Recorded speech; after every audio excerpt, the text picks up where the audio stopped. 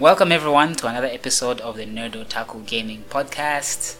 We are back with some great news as per usual because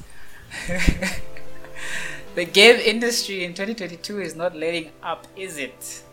Is it, Mr. Robin?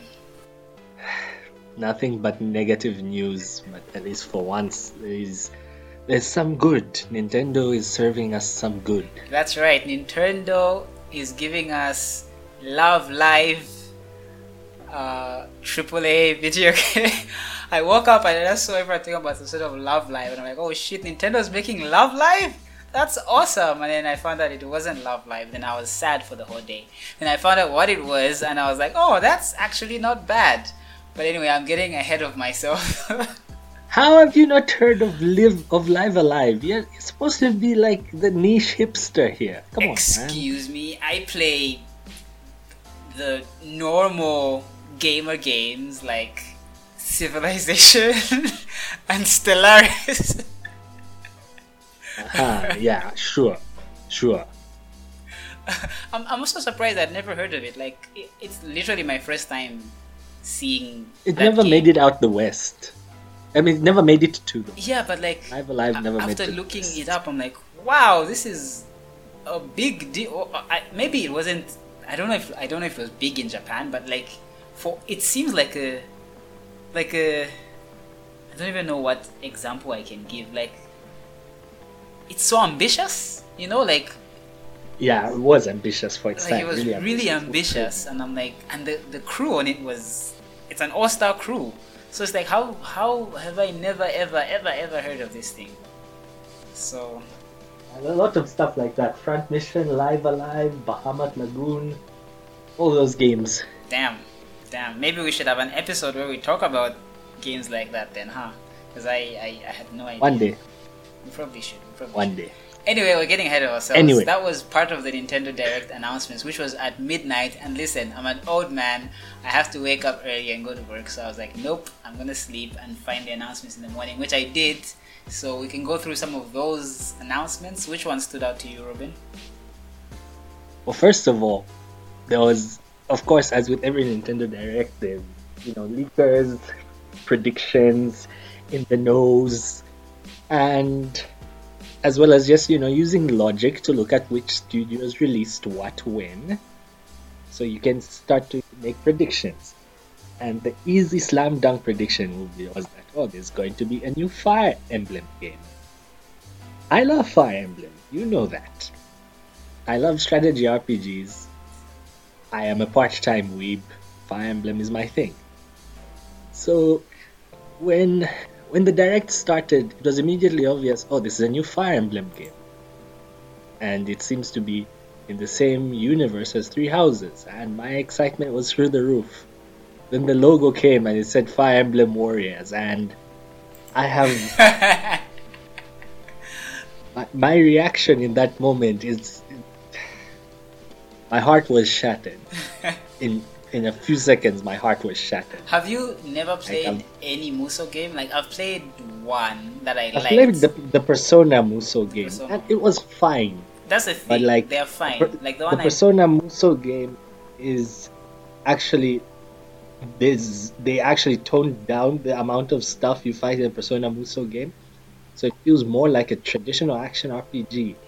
But Fire Emblem Warriors, immediately you can see, it's running at 15 frames per second because it's on Switch, and there's hundreds of it. I'm just like, no, it's so. Did the Zelda one run pretty well? No, it ran bad. Really? Age of Calamity ran bad. The only other Musou game I played was there's multiple of them, but there's one which had Alleluia Optism. And I'm like, I have to play as Alleluia Optism. Gundam Musou, eh? Yes. That was the first announcement, and I feel like I have to buy it because I like Fire Emblem Three Houses, but again, I don't feel like I have it in me to play a Warriors game. There will be a tough decision made here. We got this game was literally made for more Edelgard fan art because it's already like not exactly flooding my timeline, but it's dropping. It's dropping. Well, the thing is, it depends on how your algorithm is, because I'm getting spammed with Dimitri fan art. That's exactly what I want. So I will accept that. Hey, I'll accept yeah. that fan art. It looks fine. You need to play Fire Emblem Three Houses. I have a strong feeling you would be a very big Edelgard simp because she's an anarchist basically. So this is great. So Final Fantasy Tactics, Fire Emblem Three Houses. Damn, let's go. Speaking of Final Fantasy Tactics, we got a new trailer for Triangle Strategy, which a lot of people said, hey, this is Final Fantasy Tactics' successor. It probably isn't. It's radically different. We're also getting a demo that lets you play the first 3 chapters of the game. The game's coming out in March. I'm looking forward to that, but it's weird. The game looks much more story heavy than gameplay heavy, which is weird from a strategy RPG. Usually it's the other way around. You spend loads of time on the maps. But with this one, it's like really story heavy. And I feel like the marketing has been really weird. I don't think this one's going to hit like Octopath. I think that they are going on the fact that Octopath fans are going to buy this anyway. So they're not really trying as hard. That's how I'm reading it. Maybe. But yeah, it looks okay. I'm looking forward to it. Actually, before I lose this train of thought, how is it that the Switch Boost only gave Metroid 3 million? Okay, I know 3 million is a lot, and yes, it's probably going to be the highest selling Metroid game of all time, etc., whatever. But like, just 3 million, really? That's a lot of copies, man. It is a lot of copies, but I don't know. I was expecting a little bit more. I mean, yes, it's probably like I think Metroid 1 is the highest selling Metroid at like 4 million or something. Should be Prime, Metroid Prime. Oh, it's Prime, yes. And Metroid Prime never even reached 3 million. Dread is at like 2.7, so it's on its way to 3 million. Yeah, I was hoping for like 5. Dream a bit and get 10. Come on, let's have some perspective. Just because Animal Crossing is selling 40 million doesn't mean we can think Metroid will destroy the sales chart. It's doing very well for what it is, in my opinion. It is. I'm glad it's super well. So yeah. Anyway, continue. Yeah, Triangle Strategy was not the only HD 2D game. You know, HD 2D is basically, Square Enix's, it looks like a SNES game but in HD. They announced a remake of the game we were talking about before when we got ahead of ourselves, Live Alive. So Live Alive is an RPG released for the SNES. Never made it to the West, was in Japan only. It's a very ambitious game. It is 8 RPGs in one.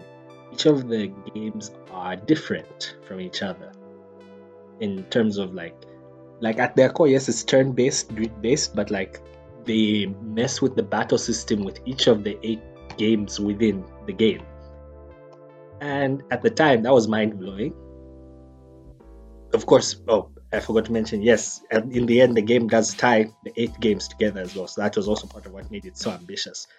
So I think if there's one company that respects its back catalog, it's Square. Because after they brought back Saga, they are really going crazy on these. They are just saying, we are going to bring back all the stuff. Mana series is back. Nostalgia bait with Octopath. We'll make the pixel remasters of FFs. We are remastering Chrono Cross, another thing that was announced in this direct. We'll remake Live Alive. We're remaking Front Mission. It's like, man, I wish other companies respected their back catalog like Square does. I wish that as well. Like the people who worked on Live Alive, like Yoko Shimomura, I was like, damn, that's a really, really good like crew on that thing. And the fact that like apparently the eight campaigns in the game sort of play a little bit different as well. It's just, you have to look up this trailer. It is such an ambitious game. Like even when you look it up, even when you look at the trailer, I guess to just do like a quick Wikipedia thingy just to see or understand how ambitious this thing is. It sounds like sounds like what Hello Games was saying before No Man's Sky came out to me. Like it's like a fake game, like a fake like a Peter Molyneux pitch of what a JRPG is. It actually sounds really really cool. So But the thing is, it's been all these years, and we know it worked. The best thing. So it's a remake, yes, but it worked. So yeah. I'm looking forward to replaying Live Alive. They've also added voice acting. Can't say no voice acting. It's steep at $50, but it's what you pay for. I'm surprised it's HD 2D. I think it's. I honestly think that's a full ass $60. That's a AAA game. Like from what I like, it's a big ass game. That's a AAA game to me. Like that's a big release. So yeah, I don't mind that. So in addition, I guess now let's talk about Nintendo's big games. Of course, what I think will be their biggest game, Splatoon 3. They did not give a date, which surprises me. I was expecting a date for Splatoon 3. Instead, we got a summer 2022 release window and a new trailer of the co-op mode. Splatoon is not for me, but from what I've seen, it's just more Splatoon. So I did not play Splatoon 2, but I played a lot of Splatoon 1. Was a very big fan of Splatoon. Very, very big fan of Splatoon. I know Splatoon 2 had better single player content. I enjoyed the multiplayer. I guess it was the only thing available in Splatoon 1, but I really did enjoy. It was fresh, you know. It was fresh. I like the character designs; they were cool. Wait, Splatoon 2 is the one which had the two different squids, like Squabble, and then you could pick. I played a bit of Splatoon 2 actually. I just didn't play a lot of it, I guess. I played just a bit of Splatoon 2. Yeah. So it's a good game. That's Splatoon Miiverse. What did they call it? I've forgotten. That was very cool. I hope that returns to Splatoon 3. Non-Nintendo fans have no idea what I'm saying. It's just a word salad. But Nintendo fans know exactly what I'm talking about.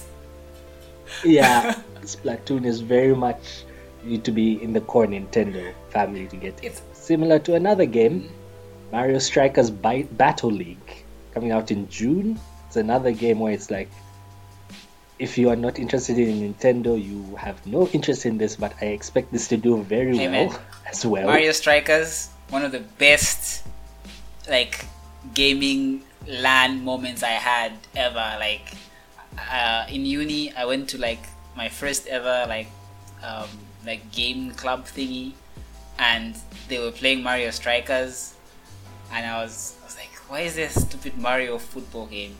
And I played it, and I was like, this is just as much fun as Mario Kart. Like it's super fun. Yeah. As I said, if you're not into core Nintendo, forget it. Similar with, there's actually a lot of games which are like that, which like you have Mario and Zelda, which transcend even core Nintendo fans, which get interest of people like me. And then you've got the more, stuff where you really need to be into it. Like Earthbound. Earthbound, I feel, is in a whole different space, because Earthbound is where all the Undertale fans came from, man. Yes, Come on. Yes, that's true. The weirdos, the Tumblr weirdos. The Tumblr, yes, the Tumblr weirdos.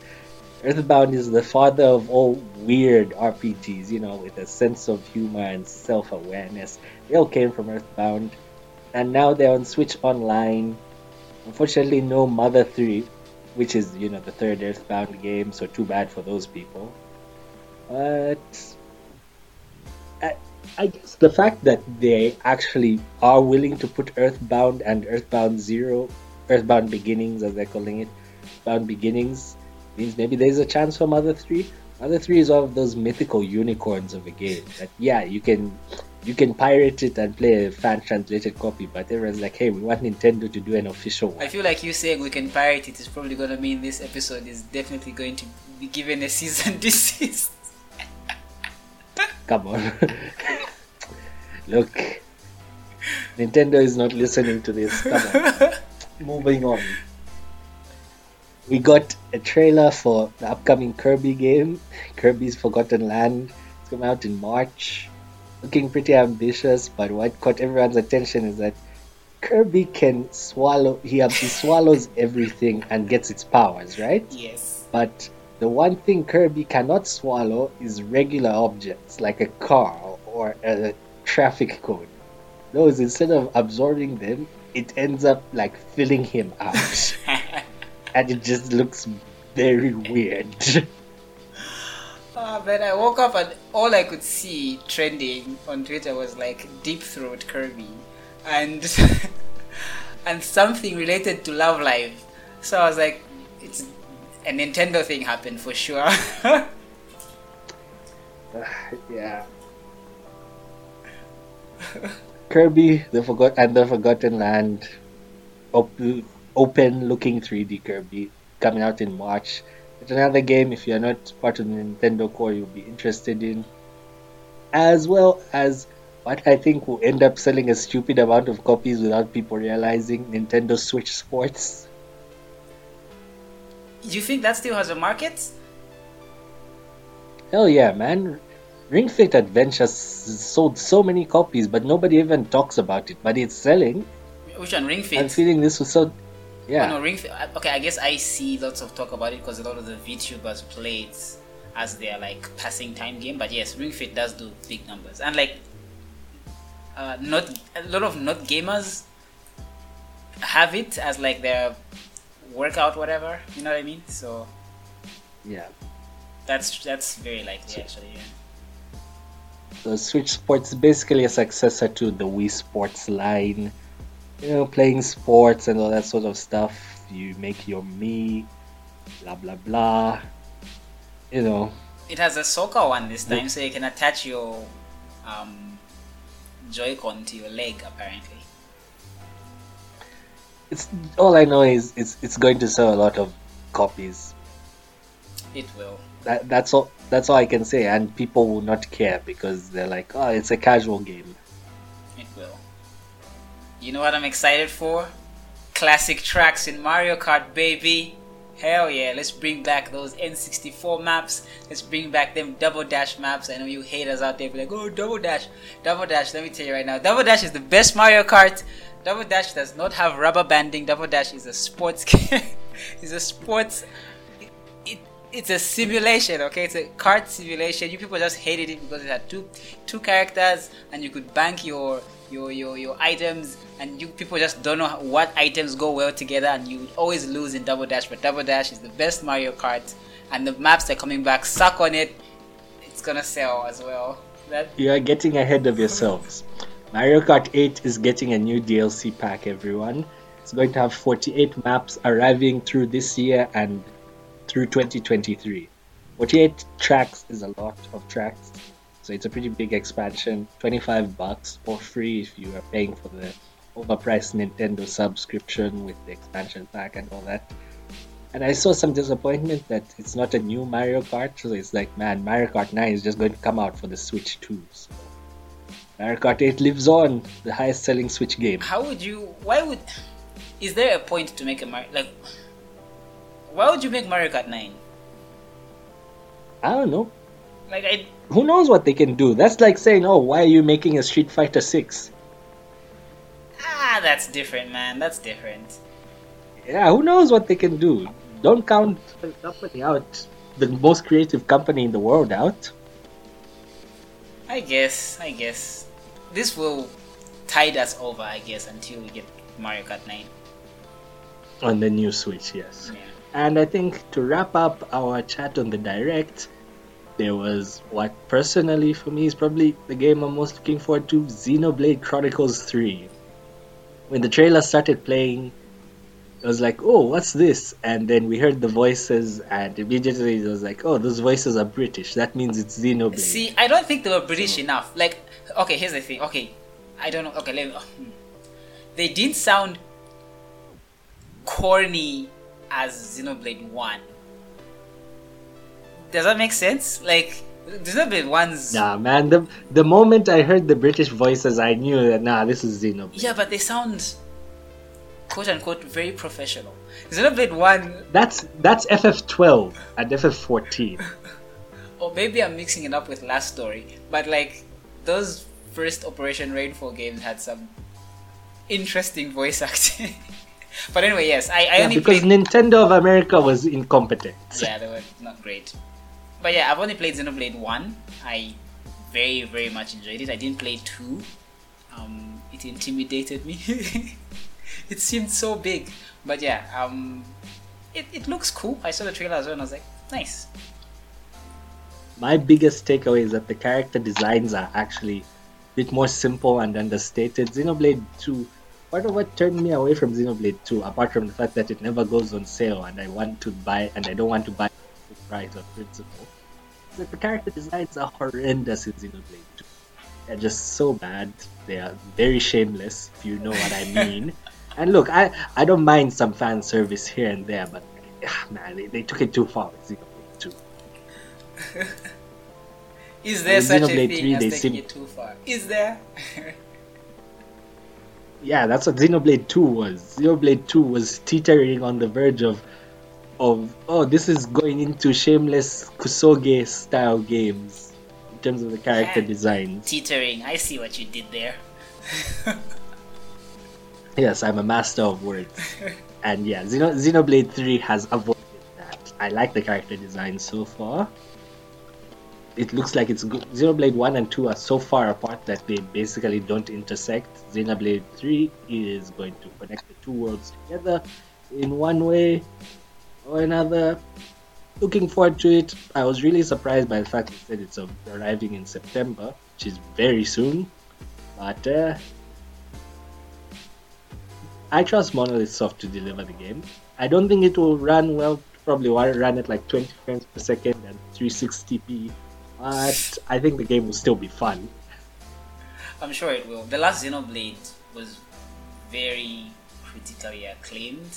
I remember at the Game Awards, it came out in December, so it like sipped into the next year, and I think it won RPG of the Year or something like that. Something like No, that. it didn't. It didn't. It didn't. No, Didn't. okay. Yeah.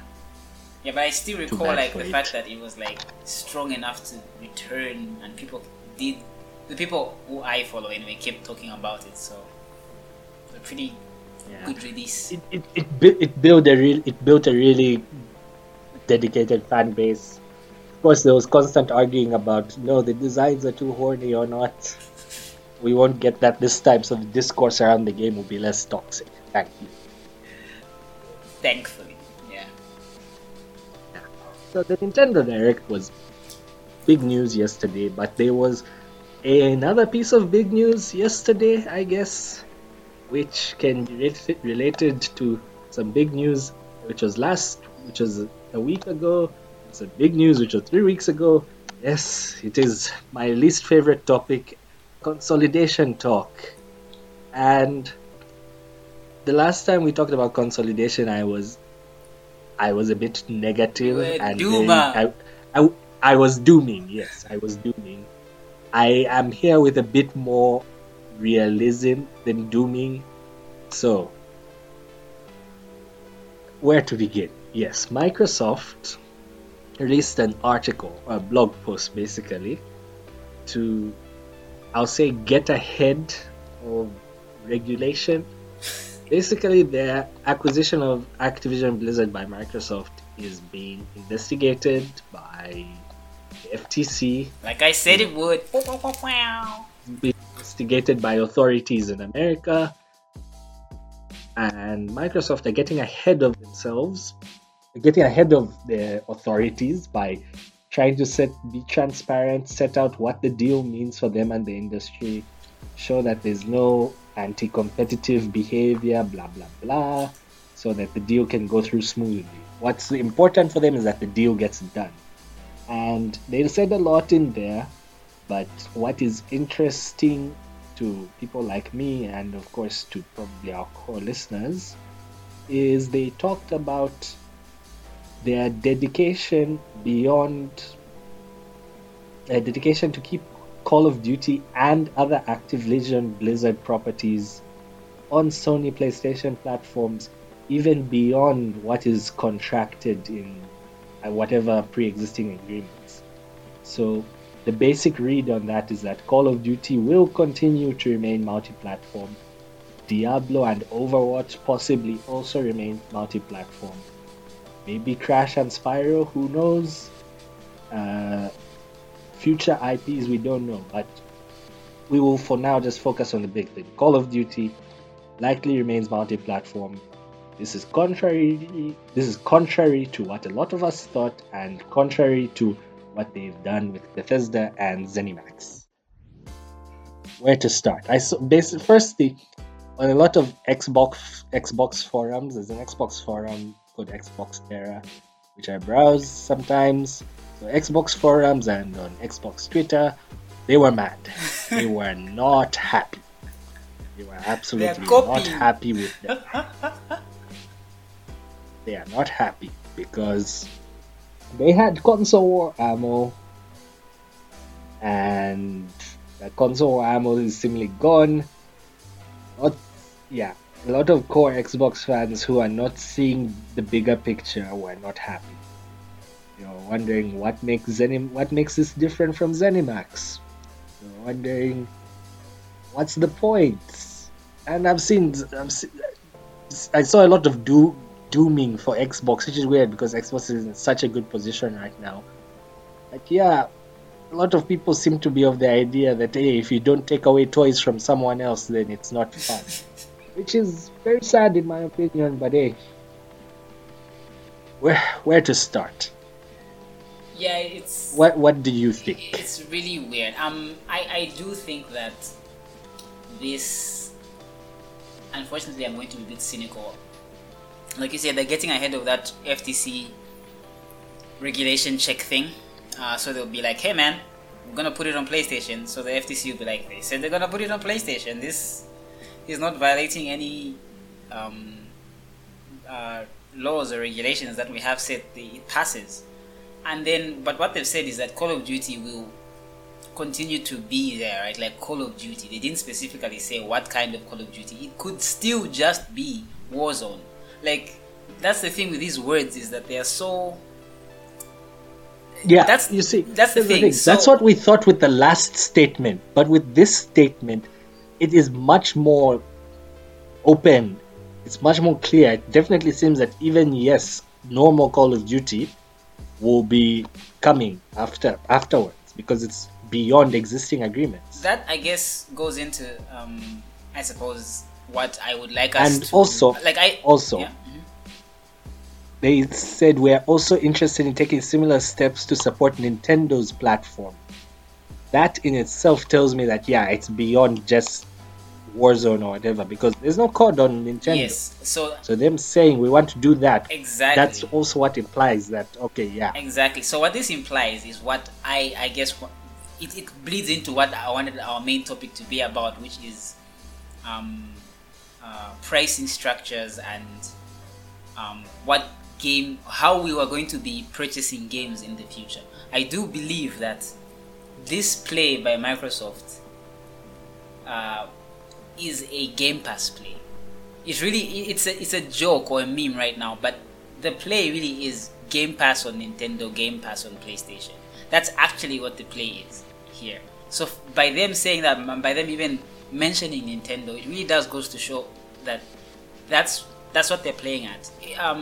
It is not a buy Activision, buy Sega, buy Capcom, so that their games are only released on Xbox for $60 or $70 or whatever. That's not the play. The play here is to, as dumb as it sounds, be the Netflix of gaming. So you want to play Call of Duty, you can buy it for $70 on Sony, right? On a PlayStation, you can do that. You can still do that. It's published by Microsoft and you can buy it for $70 on PlayStation. Or you can spend $15 and get it as a subscription on PlayStation still. And that's the play. I feel like that's kind of what they are going for here.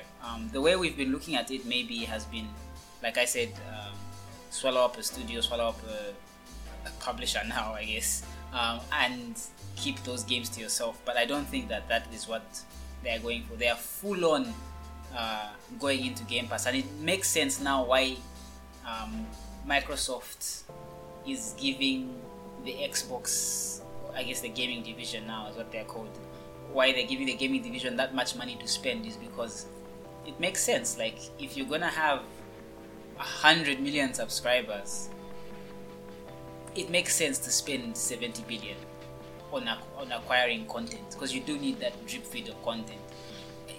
Game Pass is not something that I think they're planning to like, you're going to play all the games. No, you're probably only going to like 6 or 7 of them. But to have 6 or 7, you can't do that with 9 first party studios. You need, I don't know, 35, 40, 50 first party studios, and they have to be varied, because not every game that 343 makes is something that I'll like. The next Halo might possibly be complete ass. It's possible. So we can't even rely on sure bets, you know what I mean? So they do need as much content as possible, and that's the play they're going for. PlayStation, I guess I'm getting a bit ahead of myself, but even they seem to be switching up their or not switching up, but diversifying their that's the word, catalog, because as I mentioned last time, Sony is the boutique gaming platform. You want a big shiny game for $70, you go to PlayStation. They're gonna give you that big shiny $70 game, but those are expensive and those take 5 years plus to make. You can't rely on that solely. So how do you get the money rolling in? You acquire a live service juggernaut in Bungie. True. Yeah, so that's basically my thought on that. Although I honestly still do think that to a certain extent, they will withhold Call of Duty as a $70 purchase on other platforms. Maybe not in the near future, but in the far-flung future. I do see that becoming a possibility, or whatever else becomes a big franchise. Look, man, you don't lie to the FTC. If you say something and then you turn your back, you're asking for trouble. I feel like the fact that they've put this statement out means that they can't back down now. It's not like with Bethesda where they were very, very, very vague, and then E3 comes as Starfield, Xbox and PC exclusive. Here they have tried to get ahead. They can't back down.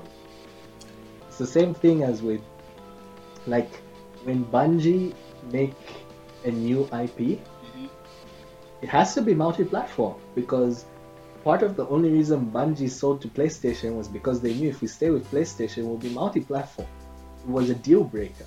So you can't expect that to change now, because the backlash is just won't be worth it.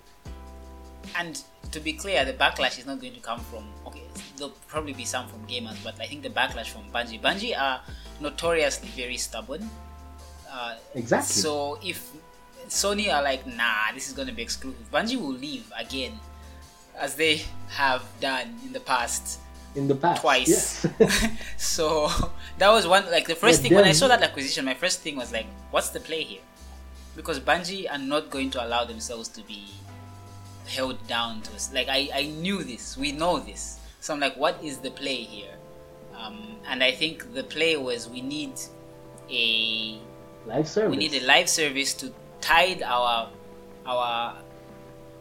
players through, to bring the money in, to bring that steady stream of money in, while between Last of Us games, between Naughty Dog games. Yeah, Sony is supposedly releasing 10 live service games between now. I don't know if that's March 2026. Oh man, I forgot about that Something news. like that. Now, a lot of people will be like, 10 live service games, what the hell? Now, I'm here as context man to make you realize this is actually not as crazy as it sounds, because Gran Turismo 7 counts as a live service game. That's one. Last of Us Factions is a live service game. the IP they've announced with their new studio, with those startup studios, Haven and Deviation and Firewalk.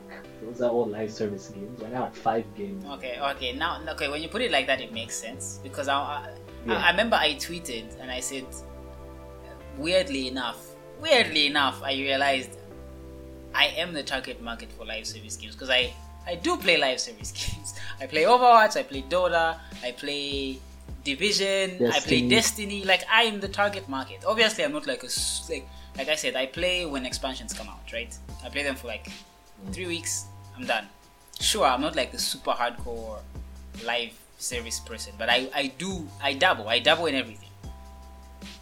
When I heard 10 live service games, I'm like, how am I going to spread myself? Because I'm definitely gonna play. I'm gonna play Last of Us multiplayer for sure. You know, I'm gonna try at least 2 or 3 of those. But 10, man, it just sounds like you're splitting. For a live service game to survive, you do need a core base of people who just play just that one game all the time, every day.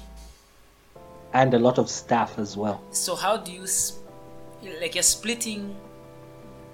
Like, is the market that ripe for live service games? Are there enough people to do that? Well, here's the thing. As I've said, the live service game, you only need one hit and then you're good. So they're just throwing everything at the wall and seeing what sticks. Yeah, I think that's the approach they want to take. Throw a bunch at the wall, see which ones stick, and then those will stay. So, like, and obviously this also ties into the fact that they're launching more games on PC now. So I believe Jade Raymond's game is PS5 and PC to have live service elements. That's just a classic example. And their core studios are recruiting heavily as well. So like Guerrilla Games have former staff from Ubisoft.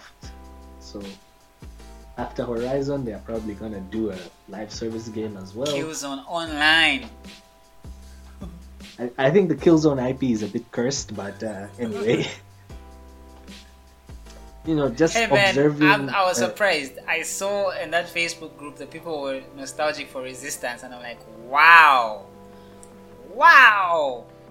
Resistance 1 was good, by the way. I haven't played 2 and 3, but played Resistance 1 was really good. and it was fine. Resistance 1 was really good. I will fight you on that. That game was good. Of course, I don't want Insomniac to stop making what they're making to go back to Resistance because I love Spider-Man, but like, have some respect for Resistance. 10 live service games it sounds like a lot, but when you look at employment, those job ads and stuff and LinkedIn's, you can see, okay, it probably won't detract from the bread and butter of Sony's business.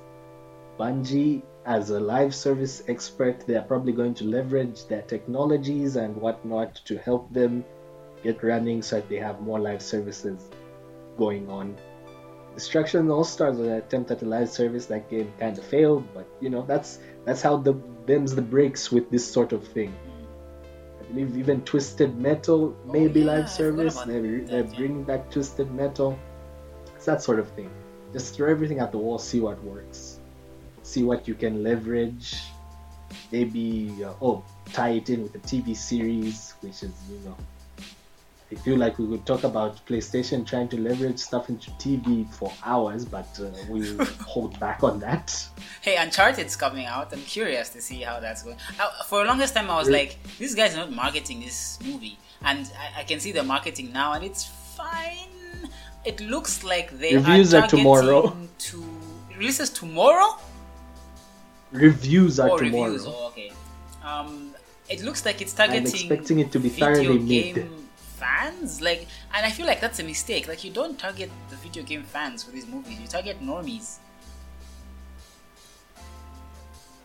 Yeah, but anyway, it's too late. This is just the first. They're going to have a Ghost of Tsushima movie and the Last of Us series. I feel like the Last of Us series will be the true barometer of seeing how serious PlayStation productions and TV and movies are. Neil Druckmann, because if that show is good, such a tryhard hipster film bro, that I do feel that even if it's bad, he's gonna swing so hard that if it's a miss, it will be a very interesting miss. I guess. Yeah, for me, I think that would be the barometer before I say, no, PlayStation, stop trying to do what they're doing. Let's see how this looks. I feel like, in my opinion, the TV space is a good way to leverage their back catalog, because unlike Square Enix, Sony don't respect their back catalog. So maybe use TV to gain awareness for those old games, and then you make new entries. Like I hear, there is a possibility of a Jack and Dexter movie or TV show. Yeah. And if you can leverage a good TV show into eventually a new entry, that would be nice. That's what they're doing with Twisted Metal. Twisted Metal is getting a TV series, and then along with the TV series, to be getting a game. Some Sly Cooper. They can do stuff. That's just another thing that goes to show how diverse the strategies of these companies are. Bungie also said part of the reason they want to work with PlayStation is because they want to go onto TV and movies. So that's one thing. Microsoft are just stacking up content. Nintendo are doing their own thing. Everyone is facing the chip shortage. There's just so many dynamic things going on in the industry right now. It's a very strange time. Do you think that Nintendo's, $60 never discount your game thing is going to work? Is the IP strong enough to continue? Like, I know that it sounds ridiculous to think of a Mario game losing sales or Zelda dropping. That sounds ridiculous, but let's be realistic. It's either eventually going to happen because we're going to die, or how realistic is it for them to keep this model? If both of these other companies are kind of mixing it up or switching up, are they really fine just going the way they're going? Yeah, that's part of the reason they carved themselves into their own space, to allow themselves to not be affected by whatever the heck these two guys are doing. So, the IP are strong, man. Animal Crossing, Zelda, Mario. I have learned not to underestimate it. All it needs is semi-decent hardware with a decent enough pitch. Not the Wii U. Of course, it's fickle because we've seen Nintendo go from strength to, from top to bottom super fast, from Wii to Wii U, from N60, from SNES to N64 to GameCube. We've seen how up and down they can be. I think we're at a point where Nintendo's management cannot screw up as bad as the Wii U, so the Switch's successor will likely be successful in my eyes. But I think that just goes to show that, yeah, they are in their own space, but if they shoot themselves in the foot, yes, that's when that can happen. But if they just stay the course, which going from everything that Nintendo's current management have said, they said that we're going to stay the course, we're going to keep things as they are, then there's no reason for it to fail. I don't see them facing an adaptation problem soon. Okay, and then in the PC space, we have got Epic announcing that they have the most users last year, after they gave out the most games and the most value of games. So very much mirroring the Game Pass thing of like, oh, you're giving away games for free, are people actually going to buy games? Yes. Turns out the more that you give people games on your platform, the more that they stay there and the more that they end up spending money on that platform. So even the PC space is growing, even with free games being given away. So it looks like it's an ecosystems war and not really a hardware war, I guess. Yeah, I guess. It's very true. Yeah, we're moving beyond plastic boxes. It's all about ecosystem, what IP you own, how you can leverage the IP. It's dystopian as hell, but it's what we've got. So you've got to deal I with think it, that's why unfortunately. Valve is going for the Steam Deck, and they are biting mad losses, especially with this chip shortage. Biting mad losses on that Steam Deck thing, which is supposed to launch soon. I think it's just to get more people. I think they're realizing, like, to play a Steam game, you have to like go home and sit on your freaking office space. You know what I mean? But if you can carry your game around and sleep with it next to your bed or whatever, suddenly you're like, I should probably buy more games, and you're on Steam longer. And they've opened it up. They've said, whatever, you can play Epic, you can install Light, whatever, you can install whatever you want on this thing. It's a PC. But the play there is still the fact that eventually you will launch Steam again and play on Steam. Again, trying to keep you within that ecosystem. They're not fighting against, other games. They're fighting against ecosystems and screen time. They're fighting against Twitter, against Netflix, against Facebook, against Instagram. Like that seems to be what the battle is, from what I can. Yeah, that's why you hear so many people using the word metaverse. It's like, in our so-called metaverse, it means we have you spending more time with game, which is really stupid because, like, guys, you already have people spending hella time in the game. Trying to make it into PlayStation Home is not going to help. No, it's not. I think the idea, again, with that whole metaverse thing is like, okay, Twitter's like, okay, you do Twitter while watching a show, but what if you are on a screen in Twitter watching a show in Twitter? Like that, like the idea is to keep you within that ecosystem.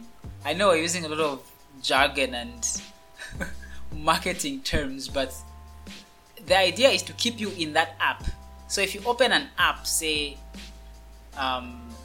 the Xbox Avatar app, Xbox Home, whatever, and within that app your icon can walk around like in Fortnite and watch a Christopher Nolan movie or watch a concert. They can claim and say, you can do anything in here. You can listen to music and watch movies. But really the person who's winning is the fact that the app that you've opened primarily is Xbox or Facebook or whatever the hell. Yeah, that's the idea. Just more screen time. Like I've said, it is dystopian. How people are now competing how the companies are now competing for people's time and attention. I don't like it, but hey, it's where we're going. Times like this, you're just supposed to hope that, okay, if the bubble pops, maybe the indie space will cover it up. The good thing is there's lots of talent in the industry. Lots of people are forming new studios. Of course, it'll be sad when IPs die, when all the bubbles pop, but hey, new IPs will come. We'll see how it goes. There will always be new IPs, yeah. That's the, I guess, encouraging thing. Do you see the $60 AAA game staying relevant in a scenario where we have all these companies swallowed up, these studios? Do they keep making these big games, or do they just start churning out quality? Like quality game. Like imagine God of War, like quarter of what God of War is, maybe with even double the quality because it's smaller, shorter, but like super shiny. But they make it within 2 years. Like, do you see them switching to something like that so that the content is being chewed out the faster? Economics, or like the economics of the AAA industry are not good. It is a bubble waiting to pop. Games, the type of experiences which we want, like let's say it will take you 5 years to make, and there's an expectation that the content does not go down. The amount of content does not go down, and I don't think they'll go extinct. They'll still be making these sorts of games, these Last of Us's, God of Wars, and all that stuff, Starfields. Even outside Nintendo, there'll still be a place for these sorts of games. But how they'll be delivered outside Nintendo, yes, they may be delivered within the subscription. I feel like it may become like Netflix will still make, to still say, hey, we've got this super well acclaimed director. They're going to make this movie for us, and it's going to launch on Netflix. Or Disney Plus will say we are launching our super big movie on Disney Plus. So yeah, they may go extinct in the sense that you won't be able to buy them as a $60 game, but I still think those games will be there for the sake of prestige, marketing, hype cycle. Such games generate a lot of conversation. True. And they love. That's why Netflix loves conversation. Similarly. True. No, yeah, I guess that does give me hope. So maybe not as many big ones, but they will be there because you do need that, like you said, prestige. I remember I asked you something on Twitter and you said no, they will continue because of prestige. What is that? Can you recall? Rockstar. I said yes, Rockstar. I said, is there a possibility that GTA 6 is just an online game? And the economics are behind that. Like, it makes sense. Like, it just makes sense. If I am a businessman and I'm making GTA, why should I make a single player component? There's actually zero good financial reason to do that. True. But the devs have some extent of power, and GTA has to have the prestige factor. So that's how I see it. There's no chance. GTA 6 will be good. Come on. Isn't this the first one without the houses?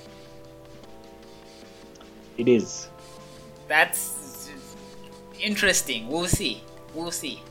Because even Red Dead 2 didn't have Leslie Benzies, and then they brought him back in. They quelled their beef, brought him back in, and he fixed it up, and they shipped it. And no Benzies this time. Where's Benzies? Bungie?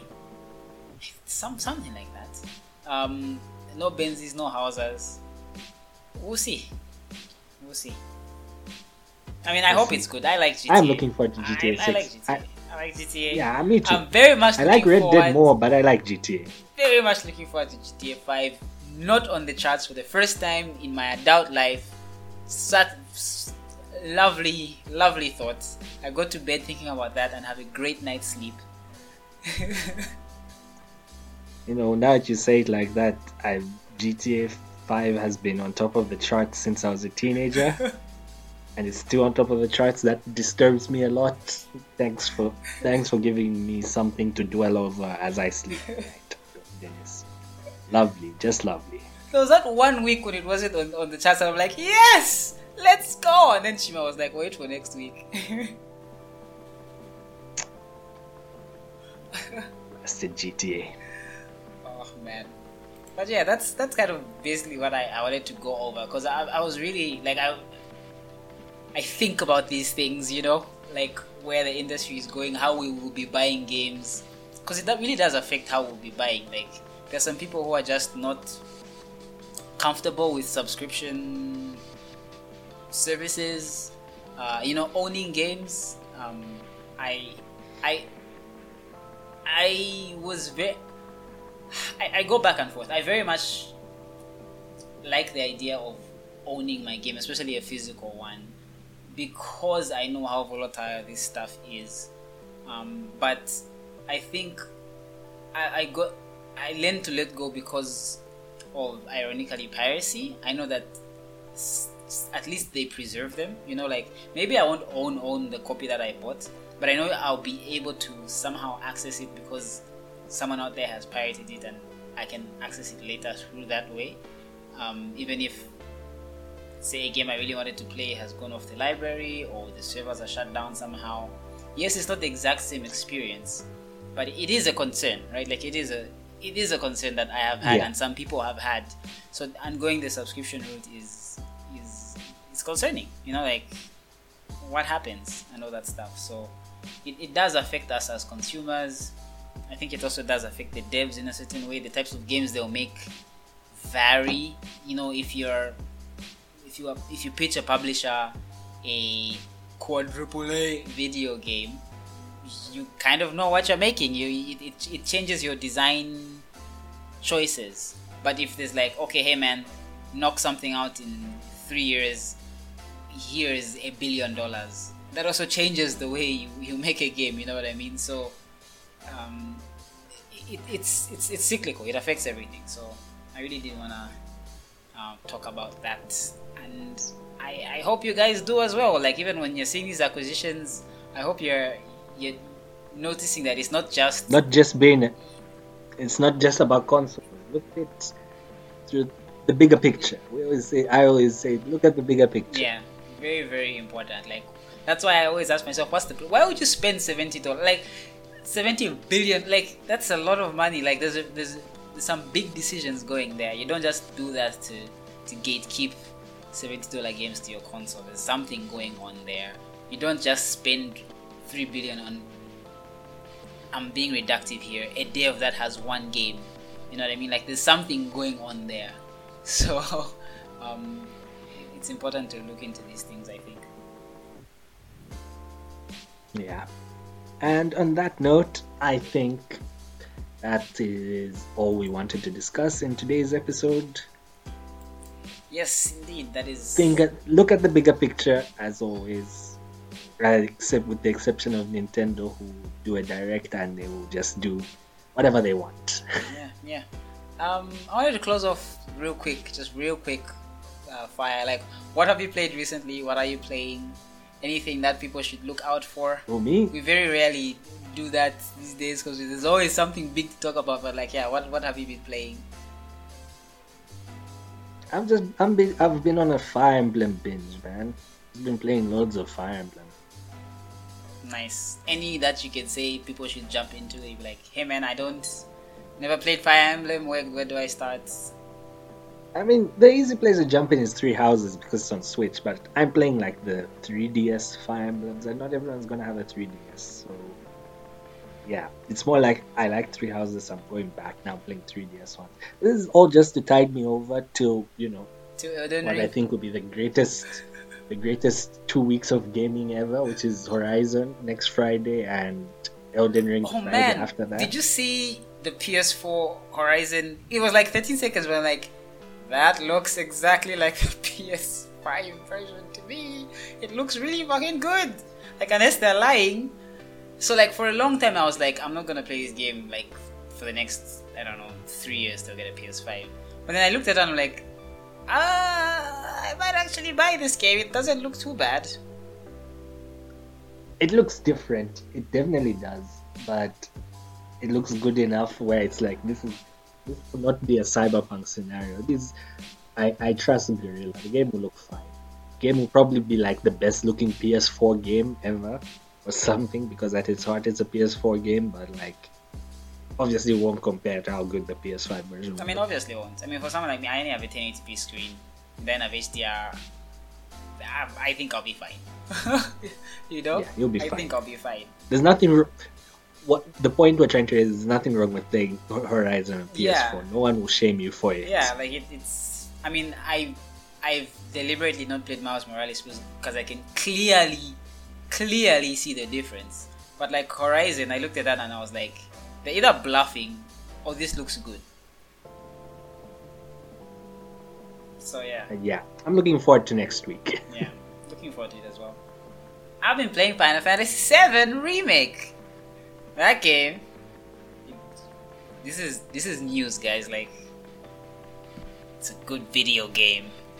I don't know if you've heard of this Final Fantasy VII, but it's pretty good. It's pretty good. Who would have thunk? It's very horny, but it's pretty good. After all these years telling you, hey man, this is a game made for environmentalists, for environmental terrorists, and you're like, nah man, I'm not gonna play this. Well, looky here. Yeah, I've been having a good time with that. The mechanics, I thought I wouldn't like them, but when those first side quests opened up, I did all of them. And I was like, this is actually fun to play. The combat is interesting. I like it. I always get intimidated like when people talk about like materia, and I'm like, oh fuck me. I have to do that Final Fantasy 12 shit again with the fucking, what is the 12 thing called? The code? No, is that 10? The Zodiac board. Oh my god damn it! I have to. 10, it was the sphere grid. See, I'm like, sphere grid, Zodiac board nonsense. Like, okay, I always get into that stuff eventually, but then it's just so intimidating and you're looking at it and you're like, ah. But then when you get into it, you're like, it makes sense, and yeah, I'll min max this shit. So yeah, it's fun. I recommend. Hot take: I recommend Final Fantasy VII. Hot take, the hottest of takes, Dennis. For a man of the hot takes, this is definitely your hottest. This one is magma from the volcano, baby. Yeah, I guess that's this week's episode, and yeah, we'll see you guys next time.